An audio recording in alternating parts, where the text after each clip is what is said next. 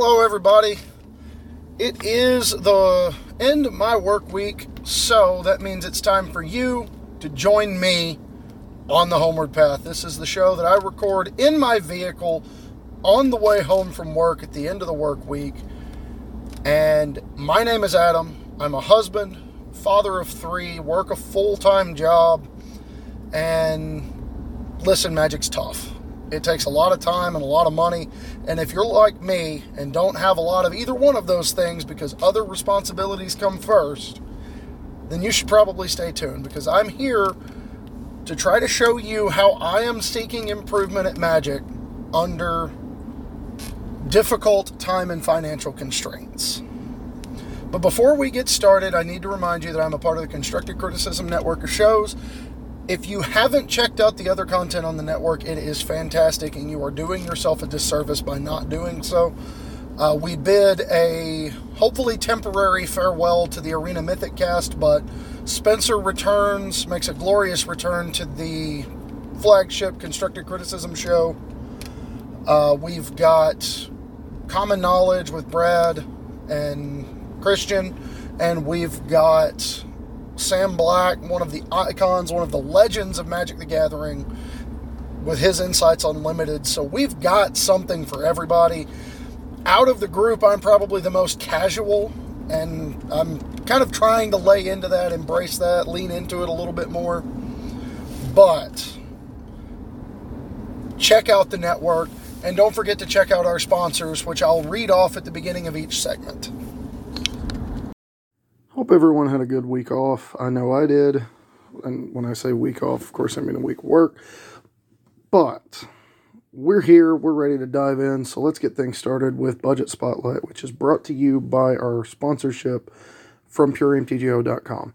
PureMTGO is one of the largest collections of Magic content on the web. You are doing yourself a disservice if there is anything you are looking for content-wise and you are not checking there first, because I got something for everybody. It is also made possible due to their sponsor at MTGO Traders, who are my favorite people to deal with when it comes to getting cards on Magic Online. Budget Spotlight is normally a segment where I'm spotlighting a uncommon, a rare, a mythic, and a commander slanted card. But this episode's going to be a little bit different because of the nature of what this episode's about. So this week we're doing all rares. And we're going to kick things off with Loyal Warhound. Loyal Warhound is 1 and a white for a 3/1. And when it enters the battlefield, if an opponent controls less lands than you search your library for basic plains, put it onto the battlefield tapped, and shuffle. Now, Knight of the White Orchid was and is a staple in white decks seeking an advantage in mana, going all the way back to its time in Standard, where it enabled several powerful builds that allowed you to jump. You know, you would be able to jump from 2 mana for Knight of the White Orchid all the way up to 4 mana for Rafika the Many on turn 3, or jump from 2 to 4 in order to cast Jace the Mind Sculptor, or jump from 2 to 4 in order to cast whatever. Right, it doesn't really matter what you were jumping up from 2 to 4 to cast. The fact is, you're doing this with a white creature, which is really powerful. And this one is more splashable than Knight of the White Orchid was, being a single white mana instead of double white. It trades up better in combat because it's a 3/1 instead of a 2/2 first strike. So while you will, of course, trade with any X2s you come across, you will also trade up with any X3s you come across, which is really helpful. You know, in a format in Standard right now with Briar Ridge Tracker, and, you know, we just got out of one with Bone Crusher Giant. There's a list that we can go through where creatures with 3 toughness, it was really relevant that this thing is able to either attack into those with impunity, because if your opponent blocks, they're losing a valuable resource, or there's the fact that it blocks with impunity because it's trading up in card quality pretty regularly. So all the way around makes it relevant. And dog is not an irrelevant creature type either. I know we don't have the stuff in Standard anymore, it just rotated. But we do have dog creature type support, not for nothing. So, all totaled, that puts this card's price tag at $2 a copy on CoolStuffInc.com, and it looks like 24 cents or 0.24 tickets on MTGO Traders. So just really not a bad price for such a good effect. Moving on, we have one that I put on this list in part just so I could say it on the record, and that is Asmora Nomardica Dyston Oculticar. And I'm not going to say that again. Asmora is unique, shall we say. 3/3 human wizard, and I did not mention a mana cost because there's not one. Legendary creature. As long as you've discarded a card this turn, you may pay either a red or a black to cast the spell. And when Asmora Nomardica Dyston Oculticar enters the battlefield, you may search your library for a card named the Underworld Cookbook, reveal it, put it into your hand, and then shuffle. And then you can sacrifice 2 food tokens. Target creature deals 6 damage to itself. Now, it's worth noting that, this card is... My first piece in the notes said this is a $2 card with a $4 name. This card is a bonkers.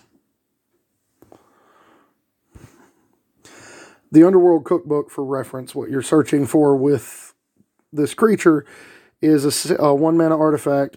Tap, discard a card, create a food token, pay 4, sacrifice the Underworld Cookbook, return target creature from your graveyard to your hand. So, not a bad piece of technology, if you will. Price value is at $2 on CoolStuffInc.com and 1 ticket on MTGO Traders. Who knew food could be on the Modern or Commander menu? Because that's what this enables. You can discard cards in order to generate food tokens, and then your food tokens can be sacrificed to anything that needs food tokens. Whether it's Asmora Nomardica Dyston Oculticar herself, or cards like Savvy Hunter, which are strictly worse, sacrificing 2 foods to draw 1 card. Wicked Wolf, sacrificing a food to become indestructible. Regardless of what you're playing this thing in, it provides access to a way to make food tokens. It gives you artifact synergy because you go get an artifact, and the tokens that you make with the Underworld Cookbook are themselves more artifacts. And it also enables Vengevine because it's a creature spell that is perilously easy to cast. A really good example is when you cast something like, this is going to be kind of a oops, this is technically incorrect, but Faithless Looting, something like a Faithless Looting. So that you can get the Vengevine into the graveyard. Or a really good example, a better example right now that is legal in Modern, would be casting a creature who has an additional cost to cast of discard a card. Or when this creature enters the battlefield, discard a card. And you do that, discard Vengevine, and then cast Asmora Nomardica Dyston Oculticar as your second creature spell, which in turn revives your Vengevines. So, all the way around, just not a bad pickup. Again, $2 card, really powerful applications. Honestly, the likes of which we really don't know yet, because Modern is kind of in an interesting place at the moment. Moving on to our next one, we have Nevin Ryle's Disc. Now, this is one I'm going to have to pull up. For full disclosure, I am currently recording this at home because we had a very, very, very hectic weekend. And we got a little behind on a lot of the other things we normally want to do.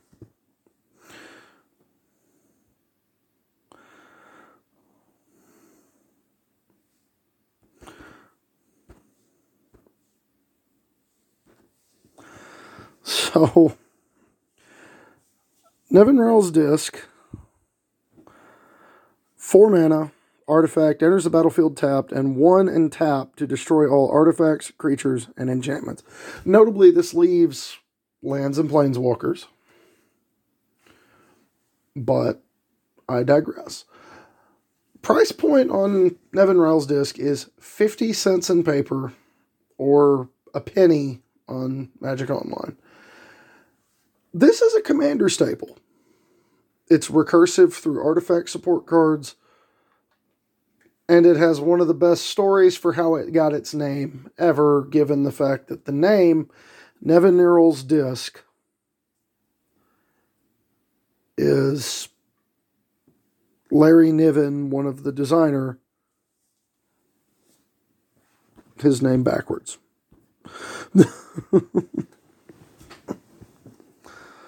So, worth pointing that out. It's got a great pedigree, a lot of utility, and the price could not be better for what you get for it. You know, it's a 50-cent board wipe in Commander. It's a 50-cent board wipe in Modern if you try hard enough. Whether you're playing it with something like Amulet of Vigor or just doing it the old-fashioned way. Just really, really valuable piece to have in the toolbox. For 50 cents, you can do a lot worse. And last but not least, we have our another standard entrant into the competition, as it were. Burn Down the House, which is 3 and double red sorcery. Either you choose one. It's modular, so you know I'm here for it already. 5 damage to each creature and planeswalker. Or create 4 1/1 red devils that, when they die, deal 1 damage to any target. So, this may actually be the best sweeper in Standard right now. Like, I know we're in a Standard format that has access to cards like Shadow's Verdict, Crippling Fear, Draconic Intervention. I know there's more. Blood on the Snow. Doomscar. The Mastery, the White Mastery, whose name I can't remember, but got played against me today. I think this might be the best one. Like, most of the creatures you need to hit are going to get hit by it on turn 5. Including the tokens from Esika's Chariot and a token from Wrenn and 7 if they cast it on curve, or if they cast it ahead of curve and you're on the play. They cast Wrenn and 7, made a token, crew the Chariot, hit you for 4, made another token, and you just untap and clap them all for 5 mana. That's really strong. The fact that it also claps Planeswalkers is a big part of the allure here, because incidentally getting the Wrenn and 7 alongside the tokens, incidentally getting Loth alongside the tokens, incidentally cleaning up Professor Onyx along with, an Emrith. The fact that it kills an Emrith without having to get around Ward, clearing out token swarms. And then there's the fact that, unlike the other sweepers, this even has utility on empty boards. So even if you're in a situation where, you're a little ahead, or the boards are even, and you just top deck this, you're like, well, let's see if they got a counter spell. Because if they don't, these little things will kill them in 4 turns. Let's make these devils. Let's make them. Let's get in there. And not for nothing, one of the best decks in Standard, as of current, is, Blue-Red Epiphany. And being able to play a version of Blue-Red Epiphany that does not open itself up to opposing creature removal at all seems like an interesting proposition. Especially when you're able to do it with, crush the weak in Cinderclasm to clean up small bodies, and then you can scale up to this to clean up the big ones. Well, it kills basically everything you need to kill in the standard format for 5 mana, giving me huge Hour of Devastation vibes when it was first released, except it's in an even better place. So I really like Burn Down the House, and especially at its price point for 50 cents or 6 cents on Magic Online. 50 cents in paper, 6 cents on Magic Online. That's ridiculous, right? So that's going to wrap up Budget Spotlight. Let's move into our second segment, Brew of the Week, which is brought to you by our affiliate program through Grey Viking Games. Brew of the Week is where I'm spotlighting a deck that I feel like doesn't get the press that it deserves, whether it's because it's really cheap or because it just looks really good for the value that you're investing. This week's brew is Modern Hardened Scales. Your core concept is to dominate the battlefield with your group of powerful and synergistic threats before using Arcbound Ravager to push for lethal. Hardened Scales makes your stupid idiot creatures way more efficient, while Ancient Stirrings becomes the best cantrip ever, period, in this deck. So, for those who don't know how this deck functions and what these creatures are that you're doing this with, Hardened Scales says whenever a creature enters under your control, it's whenever a +1/+1 counter would be placed upon a creature you control. That many counters +1 are placed on that creature instead. And that also applies to creatures entering the battlefield with +1/+1 counters. So it means you spend 2 mana on a 2/2 Walking Blister, or 2 mana on a 2/2 Hangerback Walker, which is really valuable. Either you get a 2/2, and if your opponent has a removal spell, you get to ping them for 2 on the way out, or clean up a couple of small creatures. Or you get 2 counters on Hangerback Walker, and when it dies, it just gets replaced by 2 Thopter tokens. It also works well with modular abilities, so that when your creatures die and move counters around, you get extra counters, and then you get to do it again when they die again. In addition, Zabaz the Glimmerwasp says whenever a modular ability would put a +1/+1 counter on a creature you control, put another one on there. So, Hardened Scales plus Zabaz plus Arcbound Worker plus Ravager is just an unfortunate amount of damage. Out of nowhere. To say nothing of the upside of, putting a bajillion counters on Ravager through Hangerback Walker. You just do some nonsense here. You sacrifice a Hangerback Walker that's got 2 counters on it, make 2 Thopter tokens, put 2 counters on Ravager, sacrifice the 2 Thopters, put 4 more counters on Ravager, and then sacrifice Ravager and put all its counters on the unblocked Inkmoth Nexus that's coming in. It's just ridiculous. From a customization standpoint, splashing has been common in the past, but I honestly don't even know if it's necessary now. I really like the idea of staying mono green and then having access to other colors to facilitate the activation costs on Zabaz and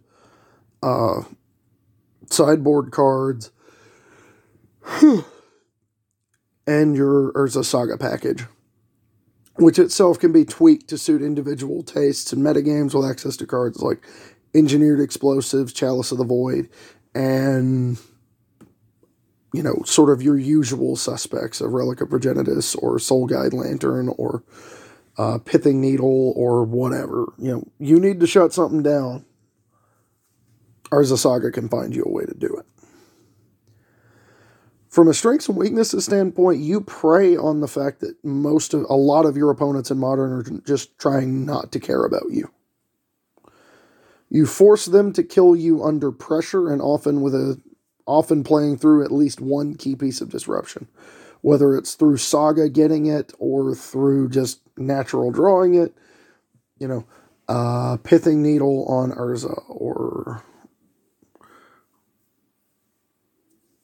or I guess a Pithing Needle on Thopter Foundry, or Relic of Progenitus against Dredge, or whatever, right? Like, this thing's on the table, you got to deal with it, and oh, by the way, your face is getting smashed in.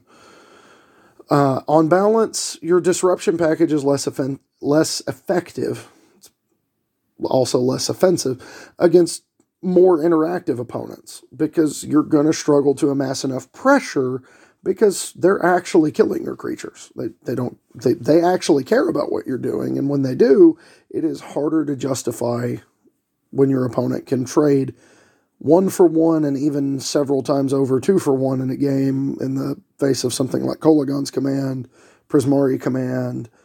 The list can go on here. Ancient Grudge, whatever, after sideboarding.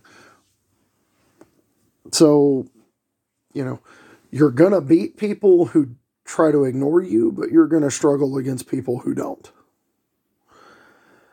From an outlook perspective, this archetype seems to have largely supplanted Affinity as the sort of default artifact aggro deck in Modern. Its outlook is eerily similar to the one that we used to have for Affinity. If it's not respected in sideboards, it's going to make a whole bunch of people look silly. You never leave home without your artifact hate. I don't care how long it's been since you've seen Affinity in your local metagame, how many times that one person has made you mad because you just don't have enough sideboard space for them. Play your way through that matchup. Don't get clowned by this deck. All right? All right. So that's going to wrap up Brew of the Week. Let's move into our main topic. But before we do, let's remind everybody that Brew of the Week is made possible by the affiliate program from Grey Viking Games.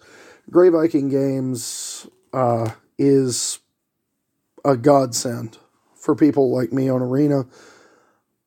Getting access to pre-release packs, getting access to promo packs, getting access to the regular booster pack codes without having to go to events and buy packs out of pocket. $7 for a pre-release pack is a whole lot better than $30. So for that alone, they are worth the effort to create a profile for. And the service is fast, friendly, just borderline instantaneous. So if you want to check them out, use the affiliate link down in the description below on YouTube and Constructive Criticism and Pure MTGO.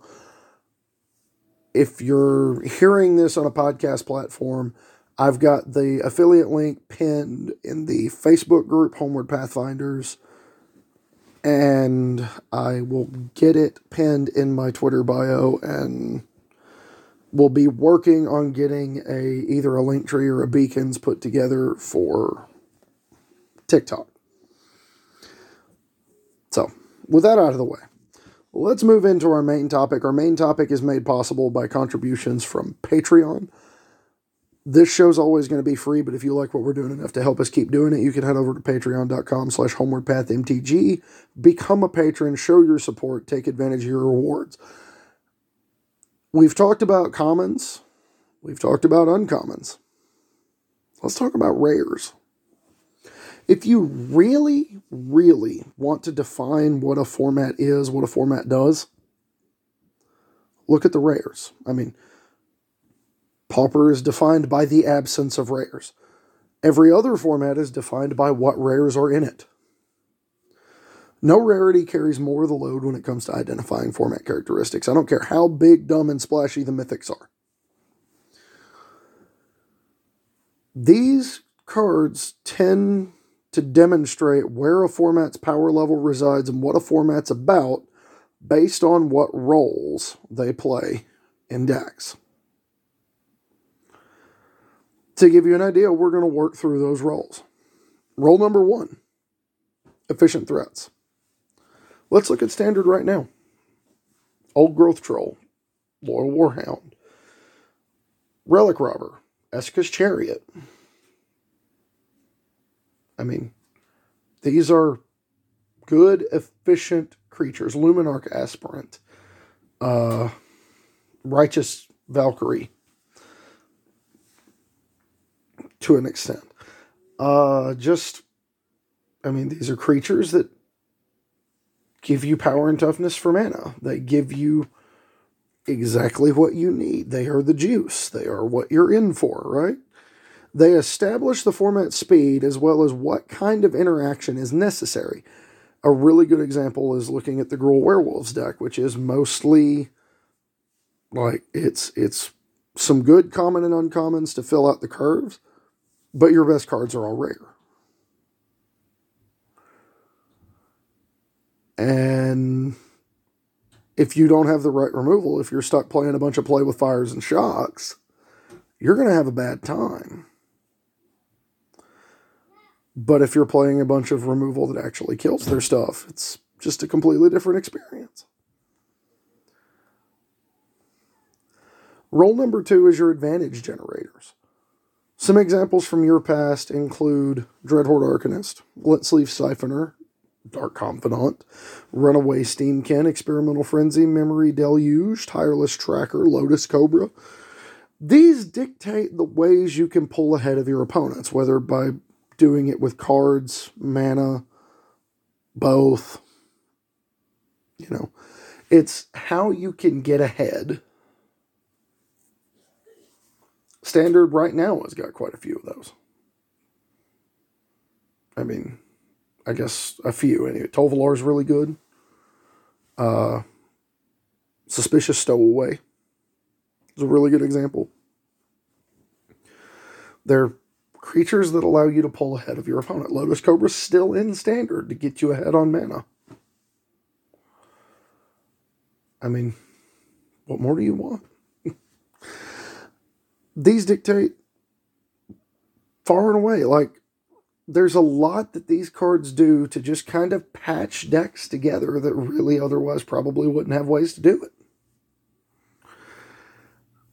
Role number 3 are your mechanic signpost cards because, you know, at the end of the day, each standard format is defined as much by what your cards do in the text box as they are by, like, what roles they're playing in your deck, right?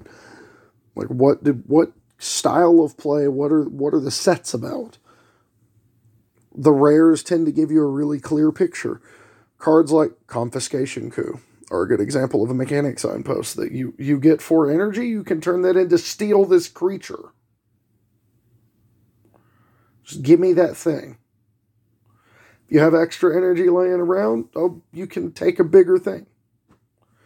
That's a nice Scarab God you have there. It's mine now. Ironcrag Pyromancer. If we're looking for a good reason to play the Draw 2 deck, getting a free Lightning Bolt out of every second draw, that's pretty strong. Arcbound Ravager. I mean, that thing needs no introduction, right? Play a bunch of artifacts, break your opponent's face. That's Arcbound Ravager. Thieves Guild Enforcer. We're all happy to have seen that card rotate from Standard, right?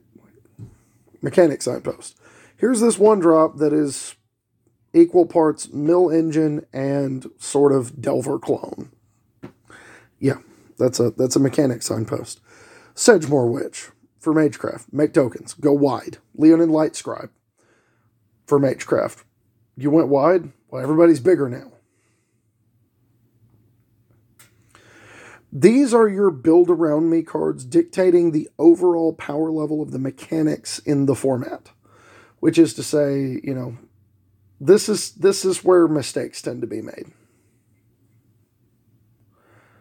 A really good example of a mistake being made at Mythic is something like Oko, but a mistake being made at Rare is something like, I don't know, Thieves Guild Enforcer. Something like Teferi Time Raveler. Something like... trying to think. I guess gotta go way back.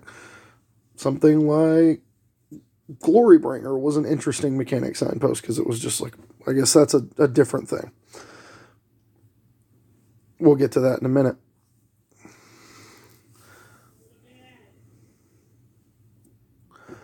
But these, your mechanic signpost cards, and the last role we're going to talk about in a little bit, tend to play the biggest role in determining sort of what the overall identity of the format is. Like what decks do, what decks are good, what decks are playable, what decks aren't.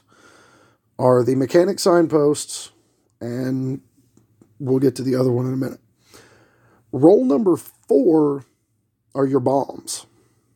And this part's pretty self-explanatory.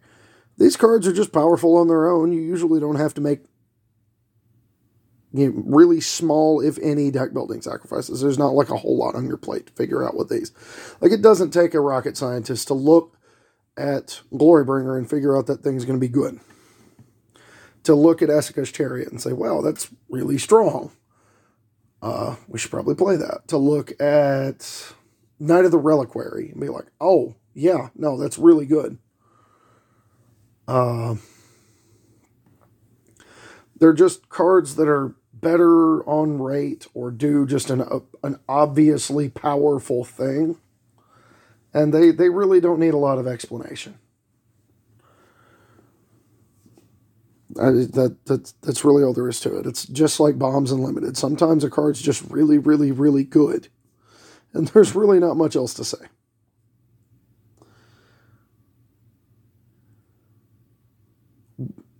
Another thing that kind of, I guess I missed one when I was actually writing these notes out, now that I think about it. Sort of a roll 4.5 or a roll 5A, if you will. But just your really, really good rate cards. And this is where a lot of your rare removal spells, your rare disruption cards are going to fall. The likes of Disallow, Elite Spellbinder, Thoughtseize. These tell you the smallest amount of mana you can pay to get that effect, or the biggest body that you can put on that effect for that mana cost. Like, it's the apex of what that effect does in your format. Sometimes they skew mana curves lower in the case of formats that feature Thoughtseize or cards like Fateful Absence that just invalidate expensive creatures. Or sometimes they can allow you to push curves up because, like, when Vraska's Contempt was the best spot removal spell in Standard, it meant you didn't have to worry about spending too much mana on a creature. You could get away with it. But last and absolutely positively not least is role number 5, mana fixing. This is the most important role, as none of the rest of this matters if you can't cast your spells. Like, if you can't cast your spells, it doesn't matter how many efficient threats you have, how many advantage generators, how many signposts, how many bombs, how many really good efficient rate cards. None of it matters if you can't play your cards. More than anything else, these dictate format identity, as they determine just how greedy we can be with color requirements, splashes, and sideboard packages. A really good example is formats with fetch lands or shock lands versus formats with triomes, or formats like we're in right now where we've got a bunch of dual lands, but 10 of them aren't true dual lands. You just get to pick one color or the other. It's not quite the same. You know, you pick that color and you're locked into it unless you get a way to bounce it or sacrifice it and bring it back. And that more than anything else dictates what we're able to do in a format in Magic the Gathering. You know, Legacy is defined by the fact that it has the original dual lands. Modern is defined by fetch land into shock land, painful mana bases, and some decks are viable strictly because of that fact. Pioneer is shock land, check land mana bases, but we've also got access to triomes. And then, Pauper is defined by its bad mana. Now, the artifact duels went a long way to help with that. The Kaldheim Snow duels have opened up some possibilities that maybe to me feel underexplored, but mana fixing in any format is the most important feature of that format, And outside of specifically Pauper, most of the best ones happen at Rare. It was a pretty noticeable drop-off when the Shocklands left Standard and we were left with Pathways and Snarls. We didn't actually get anything in... we were left with Pathways, Snarls, and the Innistrad lands, which are like the anti-fast lands. They're slow lands. They're last lands. Which, by the way, is one of my favorite nicknames ever. So for a few guidelines when we're talking about looking at rares, evaluating them, while decks stuffed full of rares are rarely terrible, without a coherent plan, they're not great either.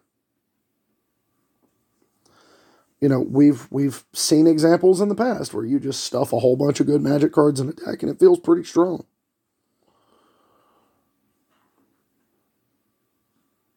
But rare wild cards are your most precious resource on Magic Arena. When it comes to deciding what you're going to spend rare wild cards on, it's best to start with something that sees play in a lot of places. But failing that, you get an engine that doesn't require many rares. A really good example is the Mono Black deck we talked about last week. The ability to get into an archetype that, either doesn't use a lot of rares to start with, so you can kind of build out of it as you go, or to start with something that your cards are valuable in a whole bunch of decks, a la Chariot, Ren 7, dual lands. That's a good place to start. Buying standard set rares that have eternal implication makes good financial sense, and I spelled sense with a C because I'm hilarious.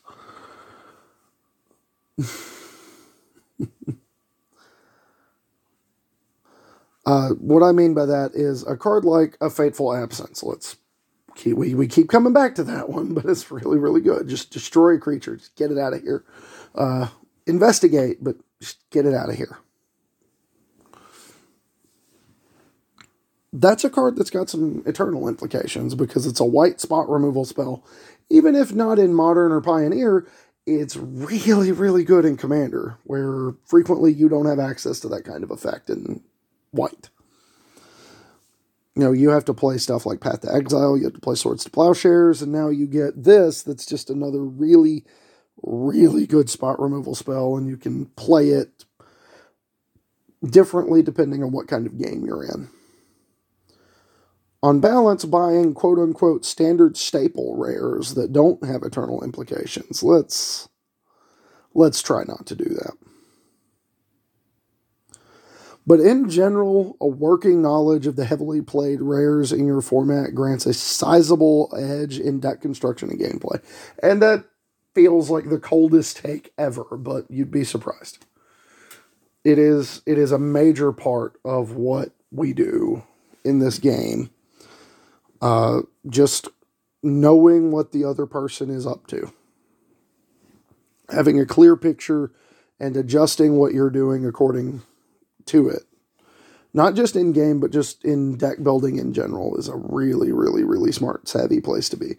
And it's also good from the MTG Finance perspective because you can not only know where they are, but know where they're going. Which gives you a leg up on the competition. If you know where they are and can guess where they're going, you can get in before the other people do.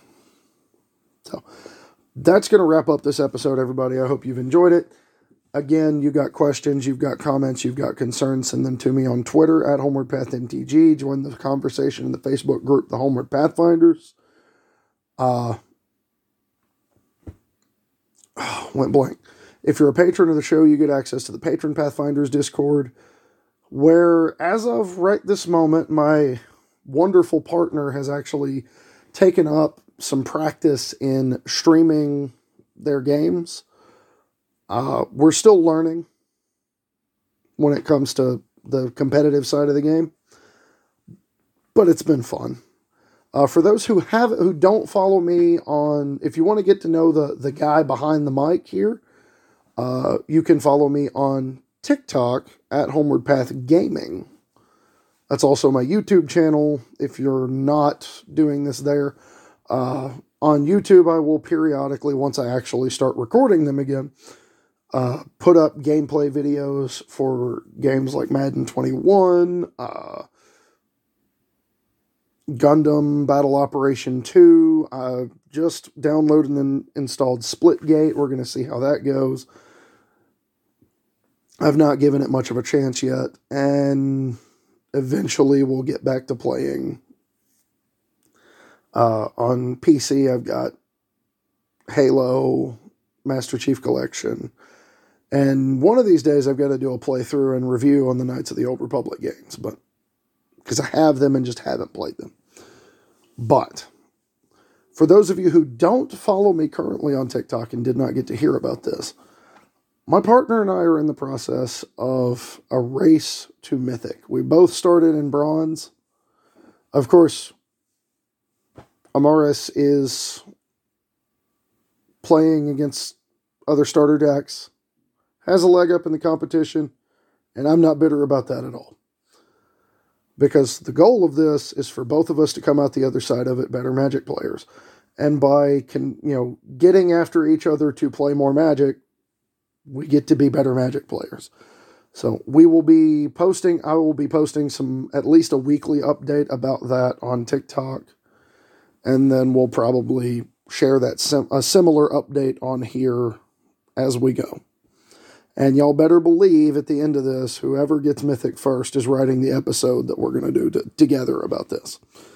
So, again, that's all we've got for this week. I hope you've enjoyed it.